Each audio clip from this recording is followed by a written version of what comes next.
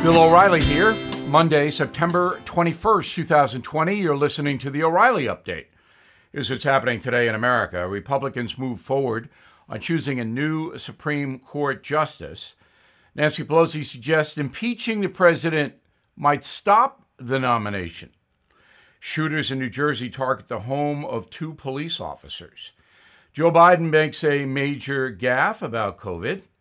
The UK fines quarantine breakers thousands of dollars. Also ahead, I'll analyze the Trump and Biden town halls from last week. But first, the President and Senate Majority Leader Mitch McConnell say the Senate plans on nominating and confirming a new justice for the Supreme Court before the November election. President Trump telling reporters this morning he'll choose a woman either Friday or Saturday of this week. That sets up a very vicious, nasty political battle after Justice Ruth Bader Ginsburg died last Friday night.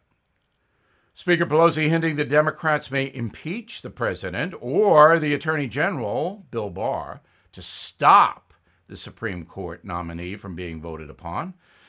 Ms. Pelosi says about impeachment, quote, an arrow in her quiver if they move forward on a conservative nominee. Another trial against the president could tie up Congress and stop any future votes until 2021, but that will not happen. This is just smoke blowing by the Speaker of the House. Gunmen opening fire on the New Jersey home of 2 police officers and their infant inside. At least 6 bullets shattered windows and ripped through the front door. Nobody was hurt, thank God. According to investigators, the shooters knew who lived at the address and believed the cops were specifically chosen for gunfire, possibly as a gang initiation. Joe Biden has another gaffe on COVID. He said that 200 million Americans have been killed by the disease. He, of course, meant 200,000.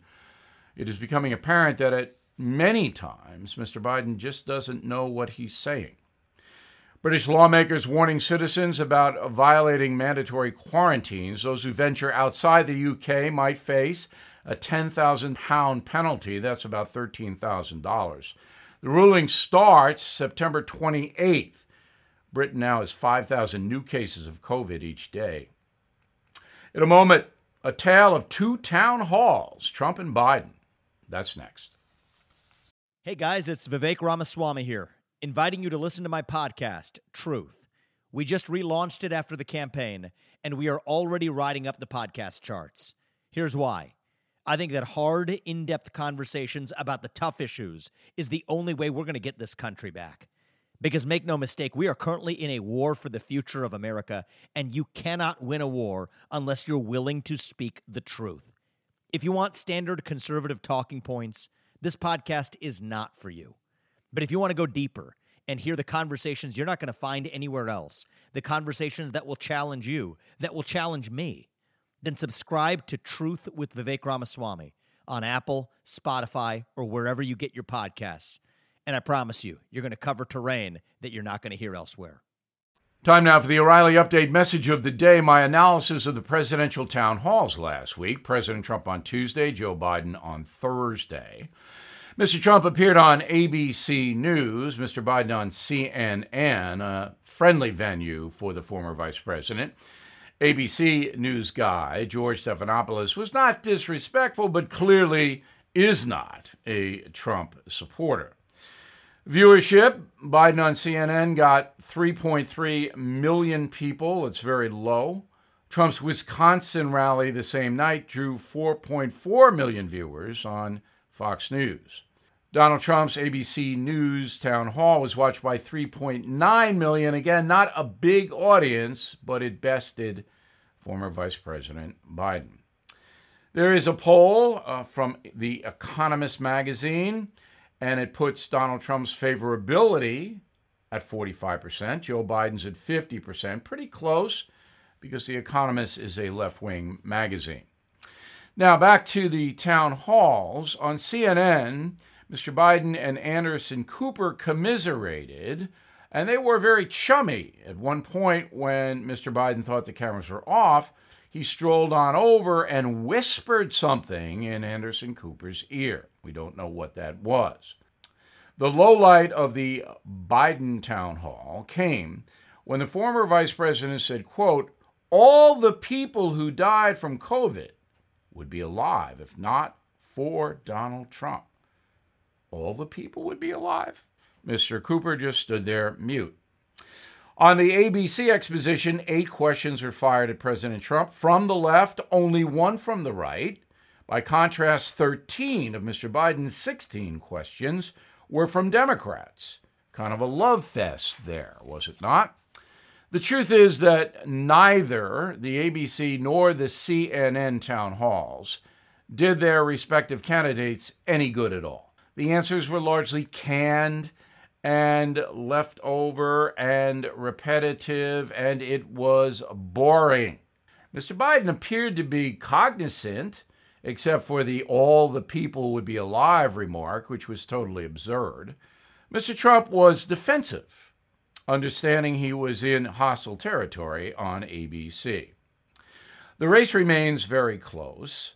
The polling doesn't matter right now. What matters is the national debate a week from tomorrow on September 29th in Cleveland, Ohio. Now that will tilt the campaign one way or the other. So if either candidate screws up, they're going to take a hit in the polls. One of the candidates might emerge dominant in that debate, but odds are both of them will remain what you saw on the town halls. Mr. Biden befuddled at times, Mr. Trump on the defense. One final thing. I tweeted during the Joe Biden CNN town hall that it looked like Mr. Biden knew what the areas of questioning would be. I get into that very heavily tonight on BillO'Reilly.com's No Spin News. And boy, I took hell for that tweet, but it was true. I am Bill O'Reilly. I approve that message by writing it. Disagree? I want to hear from you, Bill@BillO'Reilly.com, and please consider my new book, Killing Crazy Horse. In a moment, something you might not know. Recession and inflation are here. Gas, housing, and everyday goods are up, way up. And you want to be ready for any situation. So what would you do if there's no food on the shelf? ARC Heirloom Seeds are here to help. Did you know 99% of seeds sold today can't reproduce? With Heirloom Seeds, you only have to plant once. Then you can grow year after year, giving you and your family stability and security because things are getting crazy out there. Our all-in-one seed kit provides everything you need to grow your own food. This premium seed kit has over 65 varieties, 50,000 seeds, and stores for 15 years. You'll also get our exclusive seed guide to make growing a no-brainer. ARC Seed Kits is a family-owned and operated business and the most trusted name in the nation for over 15 years. Our mandate is to get heirloom seeds into every home in America. Go to arcseedkits.com today and get free shipping by entering promo code podcast. That's ARKseedkits.com, promo code podcast. Get your seeds, get prepared, get growing. arcseedkits.com. Now, the O'Reilly update brings you something you might not know. Immigration ranked among the top 3 issues for voters heading to the polls in November, just behind COVID and the economy. While the conversation is typically focused on folks entering the country, every year the State Department processes millions of Americans leaving the USA. The government estimates there are currently 10 million U.S.-born citizens living abroad. They are called expats. Had enough of Uncle Sam? Here's where you'll find your fellow Americans around the world. France and Germany each have an expat community of about 100,000. The population closely linked to America's military presence since the Second World War in those countries. Same with South Korea, where about 150,000 Americans now call home. There are more than 250,000 U.S. citizens living in the U.K. Populations of the U.S. and Great Britain are linked by educational opportunities, the global banking system, and of course, a shared language. Israel next on the list. 215,000 Americans have emigrated in recent years to Israel. Religion cited as the biggest reason. The countries where you can find the most Americans outside the USA are Mexico and Canada. That makes sense.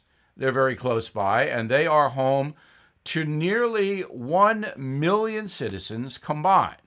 Now, the fastest growing expat community can be found in Central America.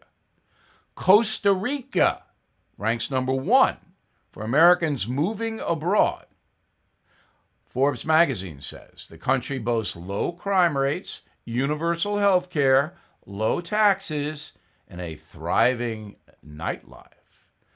A furnished 2-bedroom home with an oceanfront view averages about $200,000 per purchase. The nation's healthcare system, called Caja, is open to foreign nationals for $95 per family each month. That's a lot in Costa Rica, but not a lot compared to America. There are now more than 70,000 Americans living in Costa Rica, a 70% increase since 2005. Most are aged 50 and over. Back after this.